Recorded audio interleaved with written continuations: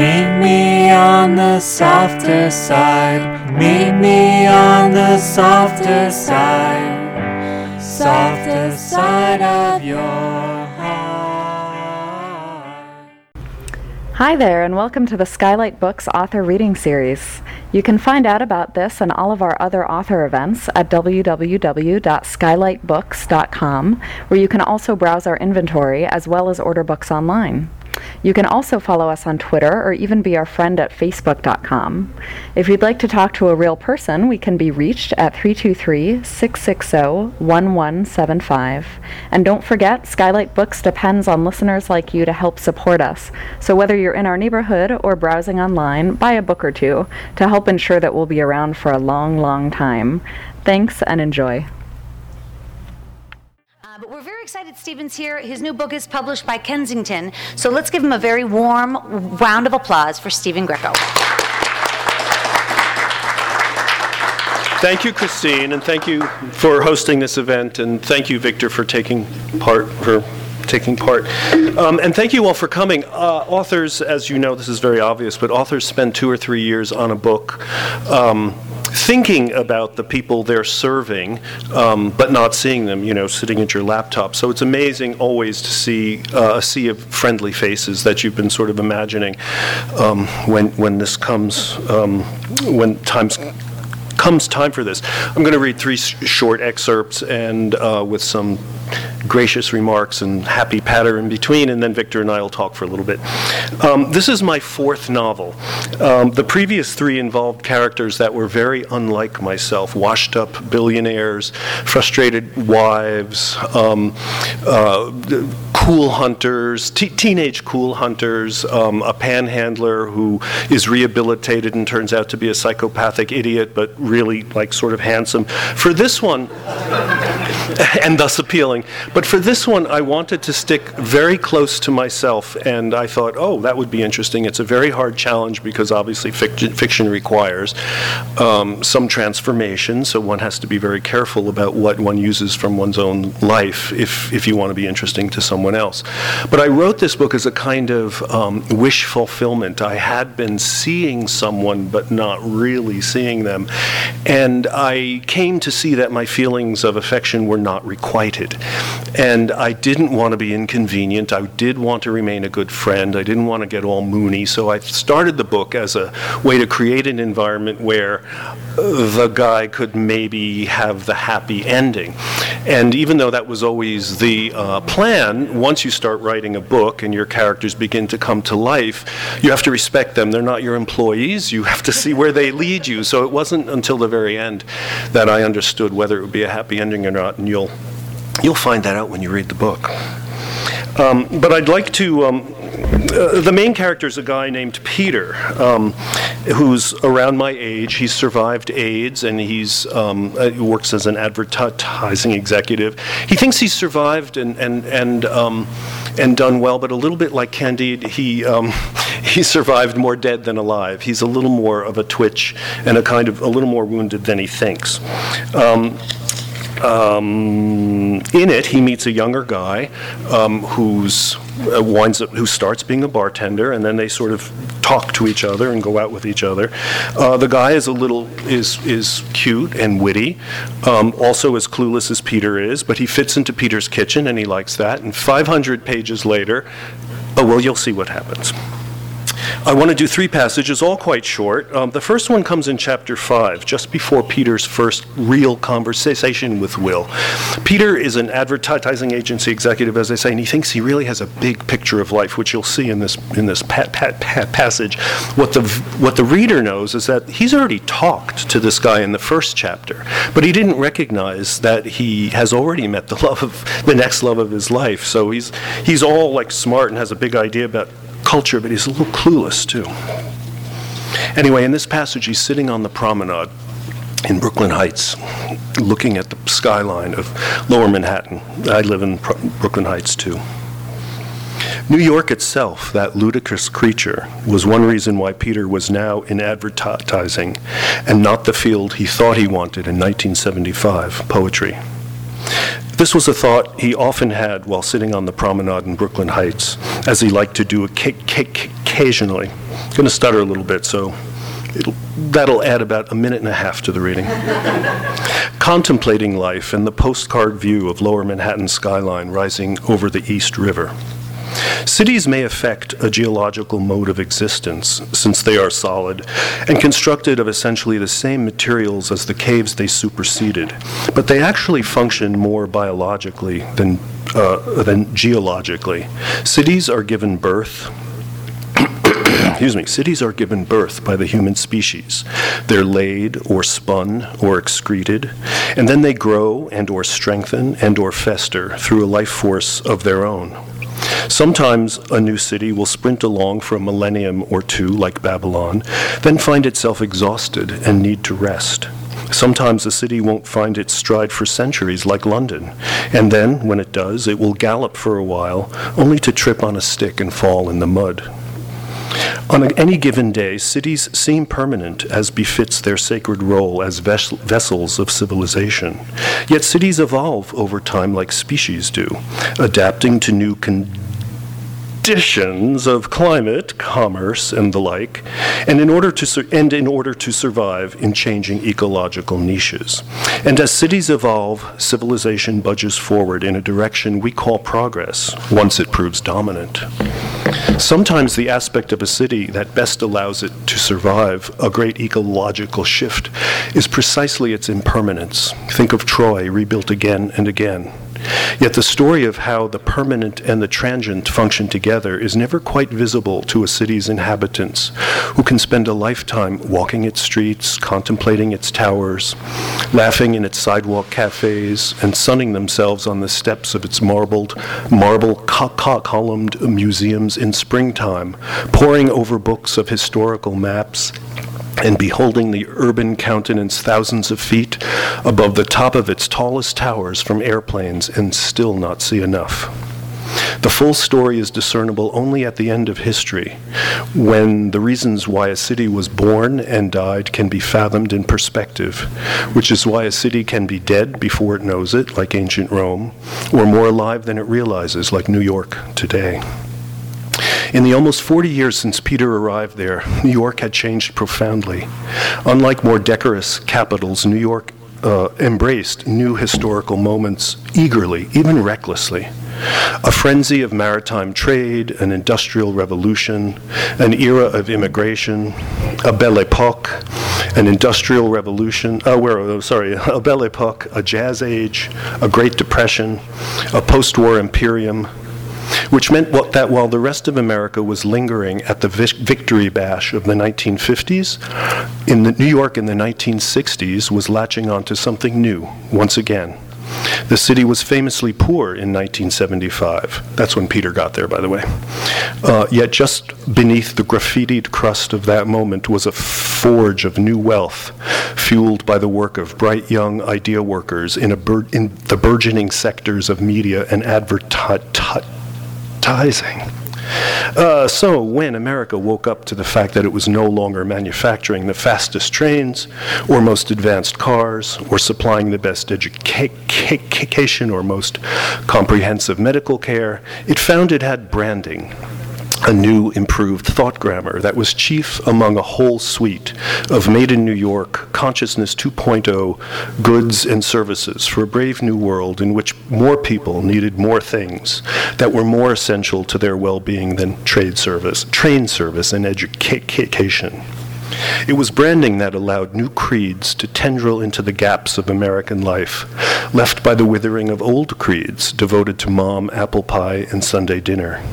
And people saw that it was good. Would the stratum of remains left by this era be the one that in 10,000 years archaeologists stabilized as representing New York in its true golden age? Who knew? Wouldn't the stratum, even just beneath, representing an age of bustling automats, lively theaters, and GIs kissing dames in the street, be judged less golden, less mythically American than the present age? Maybe, if current trends prevailed. Peter often mused on questions like these, on the promenade. There were no answers, only the pleasure of knowing that the view of the Manhattan skyline revealed something in motion. Once there were twin towers, then there weren't, now there were new towers. Peter was grateful that his aimlessness earlier in life had allowed him to make the most of the speed bumps he encountered during the 80s. We know he survived AIDS.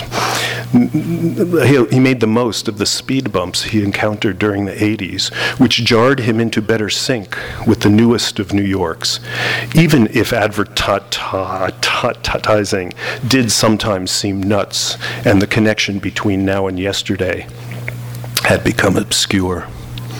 He was wondering if archaeologists of the future would envy those who were walking around the city now, during its current heyday, when so many mad, exciting, unprecedented things were being done and remained to be done, and created and imagined. Did you hear how deftly the title was worked in there? That passage, since the novel itself is about the conflation of eras, was always there. And we were fumfering around for a title like crazy for a month, and there were lots of more pretentious, hard-to-swallow titles that were floated around, some by me. And then that came up, and I thought, okay, that works, and we did a quick search, and okay, nobody's used it, and I couldn't find anything in Shakespeare and Dowson and all these people, so we used it, and I kind of retrofitted into that passage. Isn't it good? Okay.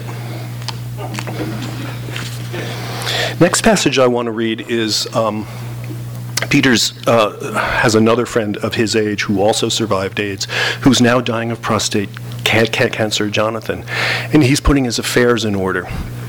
And Peter attends a meeting at Jonathan's house one day when he's deciding what to put in his will, and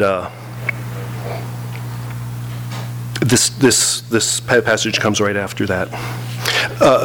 Jonathan and he talk about the great machine of patronage that used to exist before AIDS, between generations, older men who would sometimes, help other younger people come along in life. Back in the days when Jonathan's great machine was functioning, Peter hadn't understood its workings nor the system behind it. Friends of friends, usually men a little bit older than he and more successful, asked him to jacket and tie lunches and engaged him in genial conversation about this and that. And when they got around to talking about what Peter's career goals might be, other than the poet thing, he never had much to say. He didn't have a plan for his life, though that in itself might well have qualified him for special attention. He didn't know it, but those men were examining him, sometimes in a gentlemanly manner, sometimes lasciviously as per the loose sexual manners of that time, and sometimes in both ways at once. They wanted to see what he might be capable of or worthy of, and what they might be able to provide. Yet just as Peter might have become the beneficiary of this machine, the thing broke down with AIDS. Everyone in books and fashion and antiques and the arts who'd ever taken to Peter to lunch died. And he'd often thought that might be one reason why, having to fend for himself, he drifted into his current line. I'd probably be running some foundation myself somewhere, thought Peter. Jonathan wants to start a foundation, his legacy. I'd probably be running some foundation myself, thought Peter, as he strode from Madison Avenue into the lobby of his building, a soaring nave of gleaming marble, glass, and steel. Giving away grants from some ducky little converted townhouse in the East 60s, an office full of good antiques, happy enough, but not really in the game. The voltage of advertising hit him right in the face that day as he stepped off the elevator and into the atrium.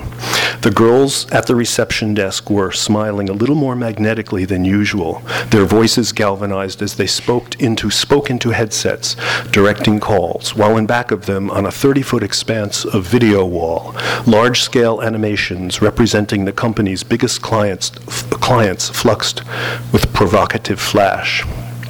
The kids tripping up and down the atrium's jungle gym stairway, and the lobby of this place is like a 3-story gymnasium in a way.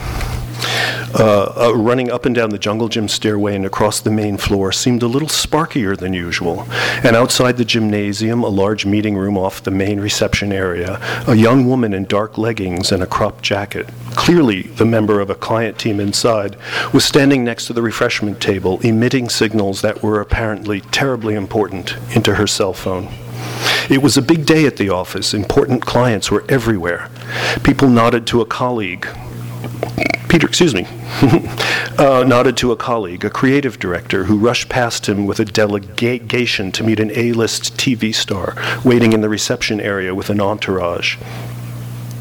Upstairs, in his own private warren of offices, where Peter was headed, key members of McCaw's communications team were spending a day with Peter's top people, led by Tyler, going through an inaugural series of conceptual explorations.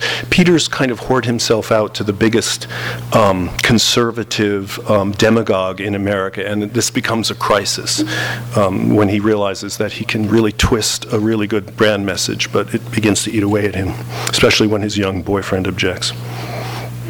Peter loved it when the office felt this electric.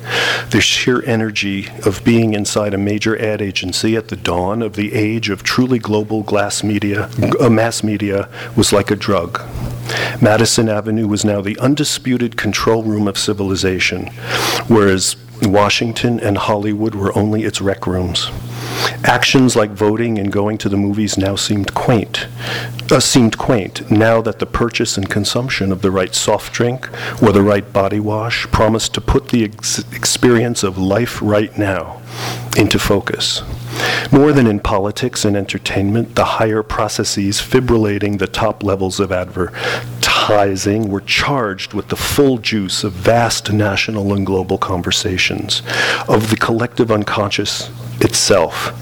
And the young people involved in these processes, even while not actually working, existed in a higher orbital, spiritually, than everyone else. They inhabited a better place than Earth, a possible planet where the abundance of everything good was a given.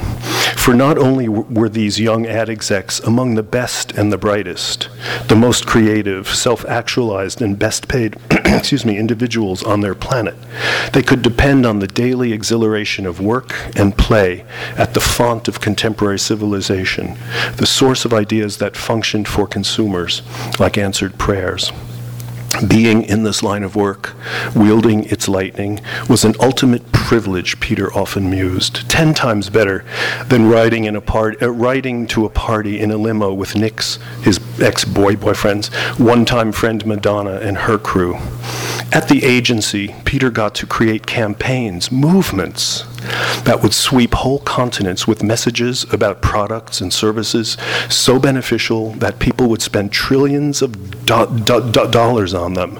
And along for the ride in that traffic of wants and needs, aspirations and means, came fresh ideas about self and family and nation and world, which brought life on Earth forward, upward. Talk about Illuminati. Here was the true elite. Tyler and the rest weren't hoodooing around with naive medieval travesties of so-called secret ancient wisdom. They were serving humanity by generating enlightenment from moment to moment, conjuring new values and powers and orders and blessings, which was the chief thing Peter felt that separated him from Jonathan and the gentlemen of their generation who had devoted themselves to older values and powers and orders and blessings. Those guys were just a little bit less alive. Okay, so I'd like to read one more passage as soon as I rehydrate. Toward the end of the novel, Peter and his young boyfriend-to-be, Will, travel upstate to a house that Jonathan has in Hudson, New York, which is, the ideal of country house. Of every beauty one that I've ever seen, this is rolled into one. And Peter they haven't had sex yet. They haven't even slept in the same room yet. Jonathan, rather perversely, has put them in the same room. And this is at the end. This is at the end of their first dinner, and. Before dinner, after dinner and before going up to bed, they go out to the terrace. When they rose from the dinner table, Peter and Will both started to help Aldebar clear, but Aldebar gently rebuffed them. Aldebar is a staff member of Jonathan's staff who's responsible for everything, including Jonathan's body. They started to help him clear, but Aldebar gently rebuffed them. "I've got it, thanks. Don't worry. I don't want you to miss the entertainment." "Oh, yes," said Jonathan, turning to glance outside. "We have to go out on the terrace." "The sunset," said Will. "I'll join in a minute," said Aldebar. "Do people want coffee?" No one did, and the three stepped outside. The evening was cool but not cold, fine for sitting a while and, in quotes, visiting, as Jonathan quaintly referred to it. They installed themselves in the sumptuously scaled deck furniture, while looming before them over green hills, now fading into a mute royal flush of mossy grays, was an evening sky ablaze in orange and gold. The sun's fiery disk hovered just above the landscape, while a spray of altostratus clouds crested up symphonically from the horizon, irradiated from below, edged in mauves that melted into a background of dazzled sky blue. It was a scene worthy of one of the noble Hudson River School painters whom Peter learned to love as a child, Thomas Cole, Frederick Church, John Kensett, and the like. Nature's picturesque majesty, prompting the contemplation of wilderness from the edge of civilization, the quest for the sublime by way of the beautiful. Only this was no painting, and the real thing, as viewed from Jonathan's terrace, came with its own sound score, a profound yet buoyant silence that might be composed of 1,000 harmonized echoes, 1,000 harmonized echoes of 1,000 winds swirling in the valleys surrounding them. "We're lucky it's clear tonight," said Jonathan. "You're getting a good show. I love this view. It's a view of time immemorial." Said Will. "If you look at it the right way, you can see both the glacial and the instantaneous, and everything in between." "Okay," said Peter. I'm shutting up," said Jonathan. Aldebar brought out a tray of 3 cognacs, and no one made a fuss when he withdrew. "This is a precious spot," said Peter. "You like?" said Jonathan. "This is what I came up here for. Chelsea wasn't really home. This is." They toasted silently and relaxed back into the terrace furniture's thick striped cushions. My goodness. "Getting rid of the apartment must have been hard," said Will. "Not really," said Jonathan. "Parting with the paintings and the real estate was a cinch. They're only things. Now someone else will get to love them. Same with the furniture. I was only in a line of people meant to own and love and protect those things.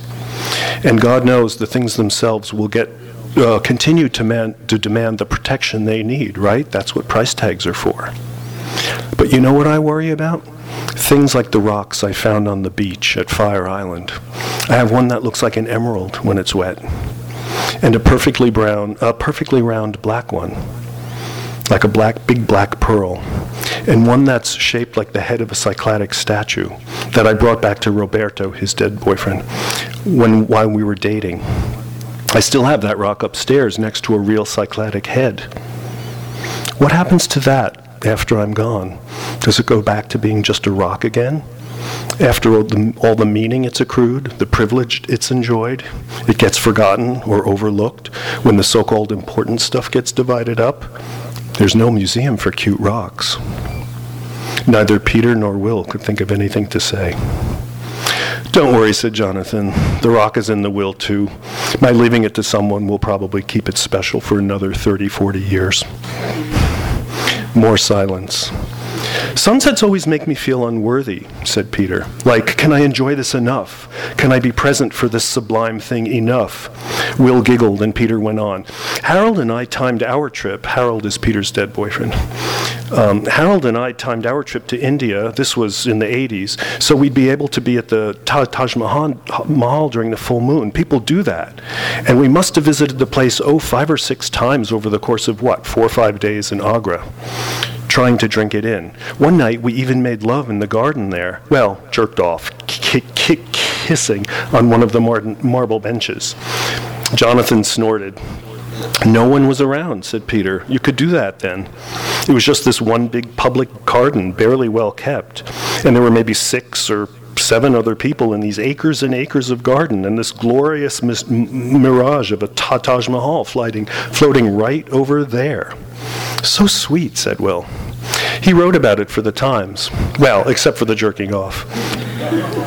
We used to call it our garden in the night of love. Have you gone back? Asked Jonathan. No, said Peter. Oh, darling, you must. Going back to places like that is the point. Well, I don't know, maybe. I hope so. We used to joke about Venice that way, remember? You only went there the first time so you could start returning there. And returning. Will was about to ask Jonathan if he had ever been to the Taj Mahal, then thought better of it. The bottom third of the sun's disk was now melting into the horizon. There was no sinking motion to see, even if you stared at it constantly. Yet second after second, at the moment you became aware of registering no motion, you saw the result of motion, and the disk was lower. Soon it was gone, and from below the horizon the sun now fueled a further explosion of color. Clouds of molten copper edged in iridescent mauve, shot with radioactive purples and pinks. They talked for another hour or so as the sky faded, and about Indian Point and nuclear power and the sustainability of civilization. Aldebar lighted lanterns and poured another round of cognac, and then it began to feel cold. It's got to be an early night for me, said Peter. Oh, me too, said Will. Poor boys, said Jonathan. You must have been up early. Well, to bed then. Tomorrow we'll take you antiquing. Yay, said Will. Can we go to that new kitchenware place you mentioned, said Peter. Yes, said Jonathan. It's right there. Kitchen stuff is like porn to me, said Peter. Inside at the bottom of the stairs, Jonathan bid Peter and Will good night. We alarm, but there are no motion detectors, he said, so feel free to go padding around during the night. Leftovers in the fridge are up for grabs. Couldn't eat a thing, said Will. Neither could I, said Peter. There's water in the little fridge in your room, continued Jonathan, inside the closet. I found it, said Will. Aldebar makes a pot of coffee around 9 in the kitchen. Yeah, I have mine in my room, but we can all have some breakfast together at 10:30. The shop's open at noon. How does that sound? Peter and Will said good night and went upstairs together. As they entered the room, Peter felt a pang of excitement mixed with terror. Thank you.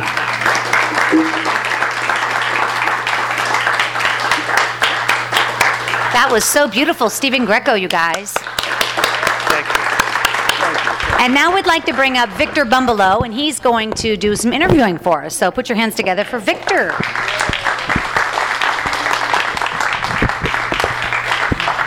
Oh, here.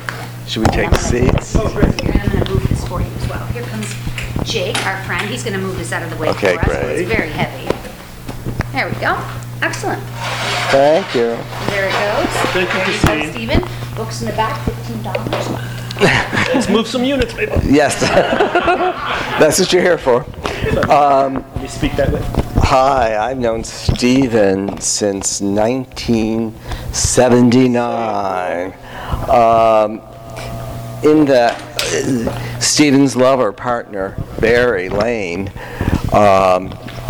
was my first producer in New York of my very first play in New York. And through that, I became family in a way with Stephen and Barry and a whole group of us. So I'm just so delighted to have him here in Los Angeles, and want to ask him a couple of things. Softball. Remember, we said softball. I would like to start with just what the Kirkus Review said of Now and Yesterday. Okay? And here it is. Peter and Harold, this is just part of the review. Peter and Harold settled in Brooklyn in the 1970s, confirmed lovers, one with the journalism ambitions, the other a poet. Then Harold died during the early days of the AIDS crisis.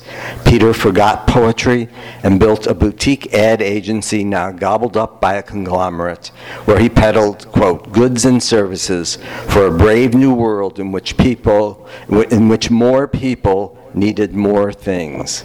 Greco slides a slice of American gay culture under the literary microscope. With his gift of observation and turns of phrase, Greco offers a book about big ideas rather than action. Ideas about gay life, about the depths and importance of friendship, about money and power, about the need of love and sex, and about a man's moral relationship to who he is and what he does. Greco has written a life-affirming yet melancholy, a John O'Hara-like analysis of the post-baby boom meets a millennium queer big apple society. Pretty good. I adore O'Hara. When I read that, it's like, oh my God. Not really, but how nice. I think you are. Anyway, Stephen, one of my first things I would like to ask you is, why did you wait so long to start writing novels? Oh, well, some of the answers sitting in this room. A lot of the people I knew in the 70s and 80s, novelists who became very important gay novelists, were better than me and were writing amazing novels, and I was afraid I maybe didn't have anything to say. And I got involved in magazines, and that was lucrative. I, in fact, though, did keep a diary that during the years of between 75 when I came to New York and 2000 when I wrote my first novel, and those parts of that were published, but it was reality, and I felt I could do that. It was hard for me to figure out a story I wanted to tell, and then the first novel resulted from a story for a serial animation I was writing for a hip-hop media company that I had at the time, and we commissioned someone to write it, and I didn't like it, so I thought, I'll do better than this, even though I'm an old white guy. And the company collapsed in the bubble of '01, which was fine, but I was left owning all the creative property, including my own stuff. So I thought, well, let's knock it into a novel and see what happens. And Amazon took part of it in what was then a pilot program of direct download for fiction, and I didn't have an agent, but it sold really, really well, and I got 2 options out of it that I didn't have to share with anybody, and I thought, damn, I kind of like this. And it was scary. I had worked with a lot of choreographers and other kinds of artists who talked about this creative ocean coming out of them, and when I felt it coming out of me, cannoning out of my, it was scary. But during that time, you did an awful lot of other writing, your journalism. And why don't you speak a little bit about that?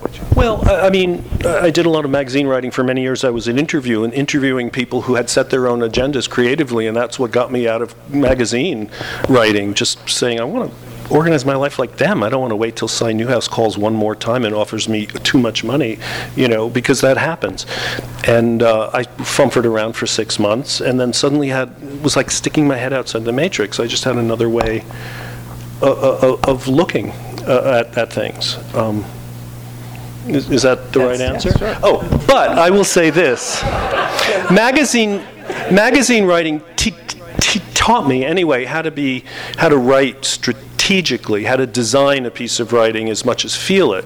And I know some authors who only feel their way through pieces, which is just great, but I have feelings, and but I also kind of mapped out what I expected the story to do, what I expected the plot to do, how to set up, if I want somebody to cry when he's dying, well, how did Dickens do it with the death of Joe in Bleak House? Well, he sets it up. And so, I enjoyed all that, and it was kind of a design process as well as the feeling process. So I'm saying my experience in magazines helped me get through a novel and not quite get lost in the process.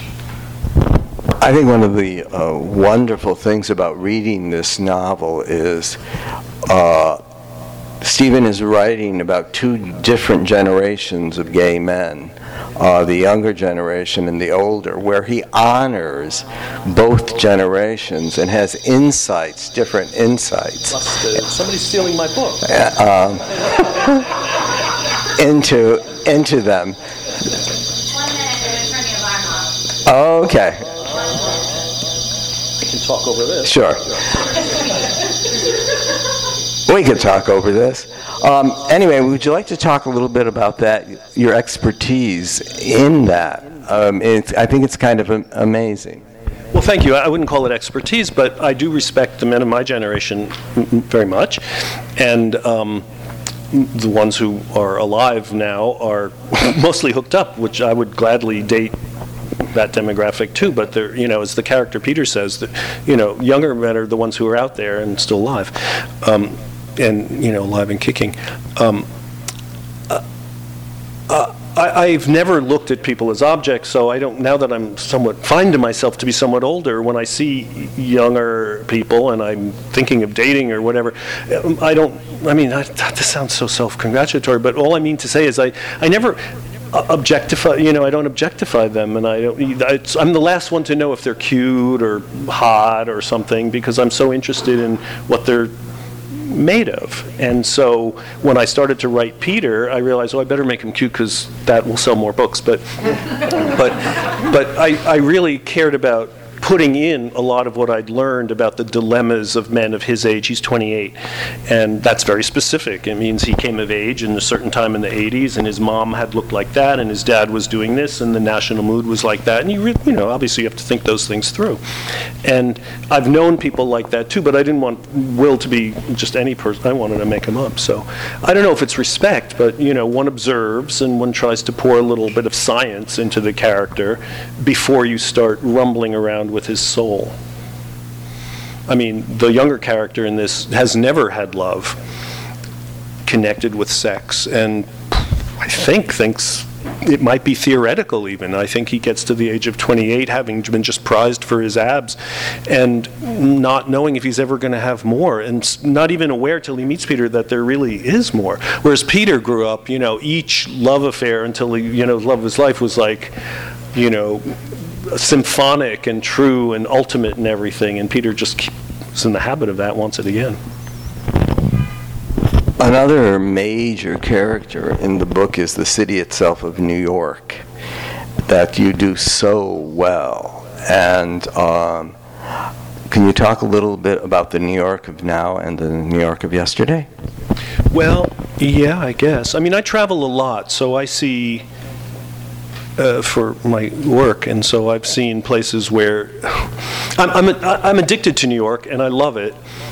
And I'm addicted to New York, and I love it. Like a voluptuous opponent, I can't get out of its embrace. But other countries and other cities are doing now better than New York is, and they're certainly doing the future better. And New York may just decay into a lovely kind of Venice, but there are still some fresh things happening there. And I'm a magazine editor, so I'm used to trying to see them, and just reportage is part of what makes me interested in New York. Sure, downtown New York is becoming a little bit Shanghai. Manhattan has become a little Shanghai-ish, and one reason why there's so much annoying fuss about Brooklyn is because I think that's where that New York of, post-war in the 50s and all, spirit and heart, that's where it's gone.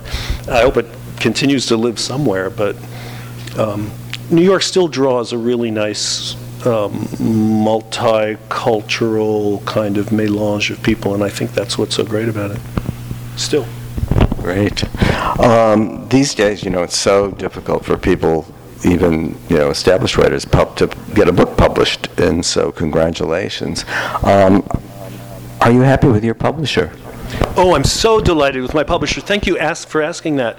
Kensington is, they do a lot of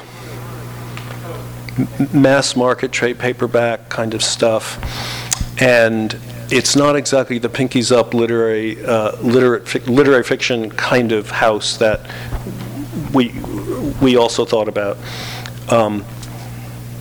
But not only are they supportive and said, we can't wait for your next one and blah, blah, blah. I love what they do. They seem to, a lot of their books their premise seems to be highest common denominator, that you can do some literary fiction thing in a story that reaches a large audience. I mean, somebody like O'Hara, I think, was a pretty good writer, but the yarn appealed to people. I mean, I often think of Graham Greene as somebody who, maybe he wasn't most writer in the world, but made a good yarn and wrote beautiful fiction. So I think Kensington is a good place for me to try that again. Even though I have a lot of respect for people who are, rehashing Forster and redoing Proust, and a lot of my dear brothers who I respect a lot, crank out lapidary prose and all that stuff.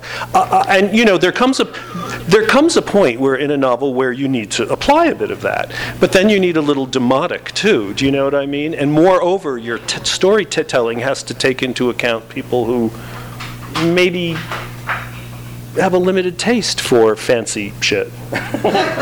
So, and I say that because you can go fancy in another way. I was an interviewer for many years, and I interviewed people whose words, word for word over lunch, said something, but then there was an arc in back of spoken dialogue and interview that really said something interesting and profound that didn't need fancy vocabulary or literary references to make its genius felt. And that really excites me. That's what I hope is embedded in some of these characters and arcs and story.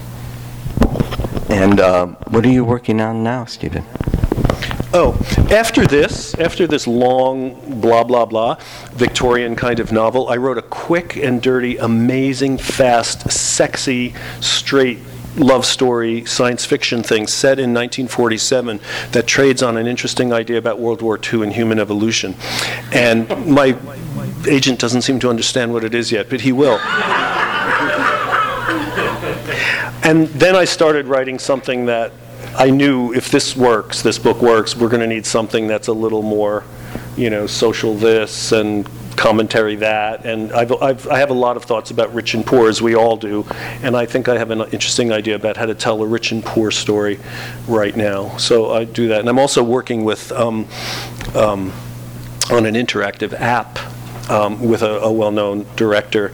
And I can't talk much about it. It'll be out in December, but it's an amazing thing that retrofits a real story, retrofits recorded footage of a real story into a fictional drama with some narration and some B footage and some characters, with some interactive sessions that are not a game, but let you enter the mind of a hostage negotiator and see whether, once you realize all of the input, you would do the same thing as he or she did. It's kind of interesting. Yes, indeed.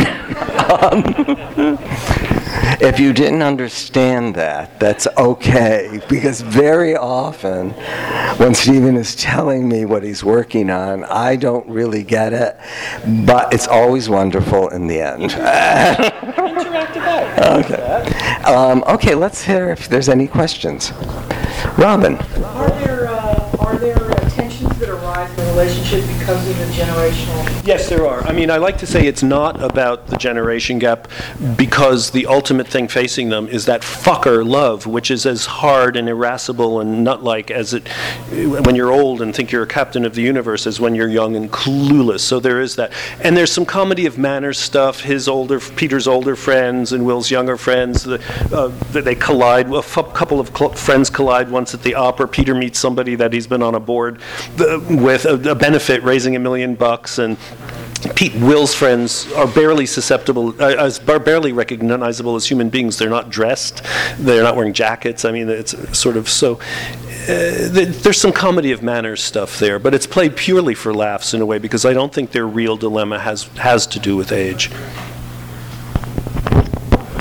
Jim. I have a 6-day drive back to Boston coming up. Do you have any audiobooks from your work? I don't, but just give me, I'll give you my phone number and I'll just read for 6 hours. I don't, it's funny, somebody asked me about recording this, and it's like, okay, we're going to have to do a little editing with the stuttering, but, some days it happens not at all, and some days it happens a lot. They hire actors. Yeah, they hire actors. Groovy. I'll come. There are people who know how to do this better than I do. Any other questions? I have a question. Sure. Please. I read the book, and I'm curious about the character of Jonathan, Yeah. who is one of the best characters in the book, and whom you seem to have a great deal of affection for. I do. I knew people like that when I was young in New York, Is he based on anyone in particular, or any 2 or 3 people in particular? He's a composite, but I don't think of anyone that you might know. I've just known, and he's a documentary filmmaker. He came from a very poor background, one of these amazing self-educated people who went to, in my mind, Yale, and just, adopted the culture as opposed to being somebody rich and sort of inheriting it. And he's just a composite of, in every book I've always tried to write a best friend that I don't have. You know what I mean? It's just a fun, easy character to write. And Jonathan became that. And I had to make him the guy to die. But he's not really based on anyone. Whereas Peter's based on me, and Will is based on, and Harold is based on the dead boyfriend, is based on Barry. Yes? Beg your pardon? Cover picture. Glad you're mentioning that. I love the picture and I love the cover, but that skank-ass house ain't in Brooklyn Heights. It has maintenance issues. Check out the banisters. I say this with love and respect for the designers at Kensington, and I had a very artsy cover in mind, very interview magazine of, very persona, face, looking at face, that only after you realize it, after you look at it for 3 minutes, oh, that guy's got laugh lines, that guy's young, I wanted something arresting, and this is so gemütlich and wonderful and warm. But I feel the house is more Fort Greene. Oh, where is it? I don't know. I think they yanked it out of stock somewhere. If you look closely, you can see they photoshopped the same 4 flowers to make a bouquet. But for me, it's about maintenance issues. The house is designed as my landlady's house. That the house in the book is dependent. Is like very well maintained. But thank you for asking, because it stuck in my craw until I realized it's a great cover and people love it. Jennifer. I just wonder how much research you had to do for a book like this. I mean, how much? Endless. How much did you have to research versus how much did you actually experience? Research is such a joy for this because there are always technical details. Will grew up in Santa Barbara. So just thinking about the kind of real estate he would have lived in. His father was I think he was an aerospace entrepreneur, and his mom was a head of private school, and what that kind of woman would have been wearing to work every day, what the dad would have been, the car they would have driven, what they would have bought. There was a memory. I remember there's a memory where Peter is coming out of a Chinese restaurant, and they're talking about spring. And I wanted to use a memory of my mother bringing lilac into the house, in the spring, and throwing open the windows and all this lilac. And when I wrote that, and then one of the first readers said, he lives in Santa Barbara. There's no lilac there. And as for a previous book that I wrote, where I had to talk to a horticultural society about what grows on the canals in Venice, because there was a scene there, I joyously went back and started looking what blooms in spring and at what altitude, and I came up with wisteria, which I have a feeling for. But lots of research about things like that. Did you have specific kinds of? Well, I think I was most intrigued with the advertising agency. Well, I've worked at I was an officer I worked for many years at a multicultural magazine, upscale multicultural magazine called Trace, and we formed an ad agency in partnership with TBW Chiat out at Marina Del Rey, and that was my first experience with it. And then since we talked about transcultural audiences and global audiences, not that many people were charting concepts that would span these kinds of markets and audiences. So I wound up doing a lot of consulting for JWT, formerly J. Walter Thompson, and peddling my semiotic analysis and brand strategy as an outsider, which became very valuable to them to hear me not use ad bullshit and talk plainly. And it became quite lucrative. I still do it now and then. And the multi-story atrium kind of hive that I describe in the book is based on their Madison Avenue, well, now Lexington Avenue headquarters. They're not ads. I have a lot of respect for ad people, but they're not nearly as creative as they think they are, most of them. We have time for a couple more questions. Stephen. So, I'm looking forward to reading your book. Oh, thank you. What was it like as a writer for you to revisit the 80s and that highly emotional time, and how were you able to sort of, I guess you can't really be objective about it, but what kind of effect did it have on you during the writing process? It was devastating, and the same thing happened recently when a bunch of my friends got together to watch Larry Kramer's Normal Heart, and it was hard, very hard, harder than I thought. For the book, it was partly therapeutic. I, like Peter, didn't realize how wounded I still was, though high-functioning and successful and dating again. What the character realizes is that one unsuspected impediment to actually falling in love, was the suspicion that nobody's going to be equal to that dead prince, that little statue in the urn.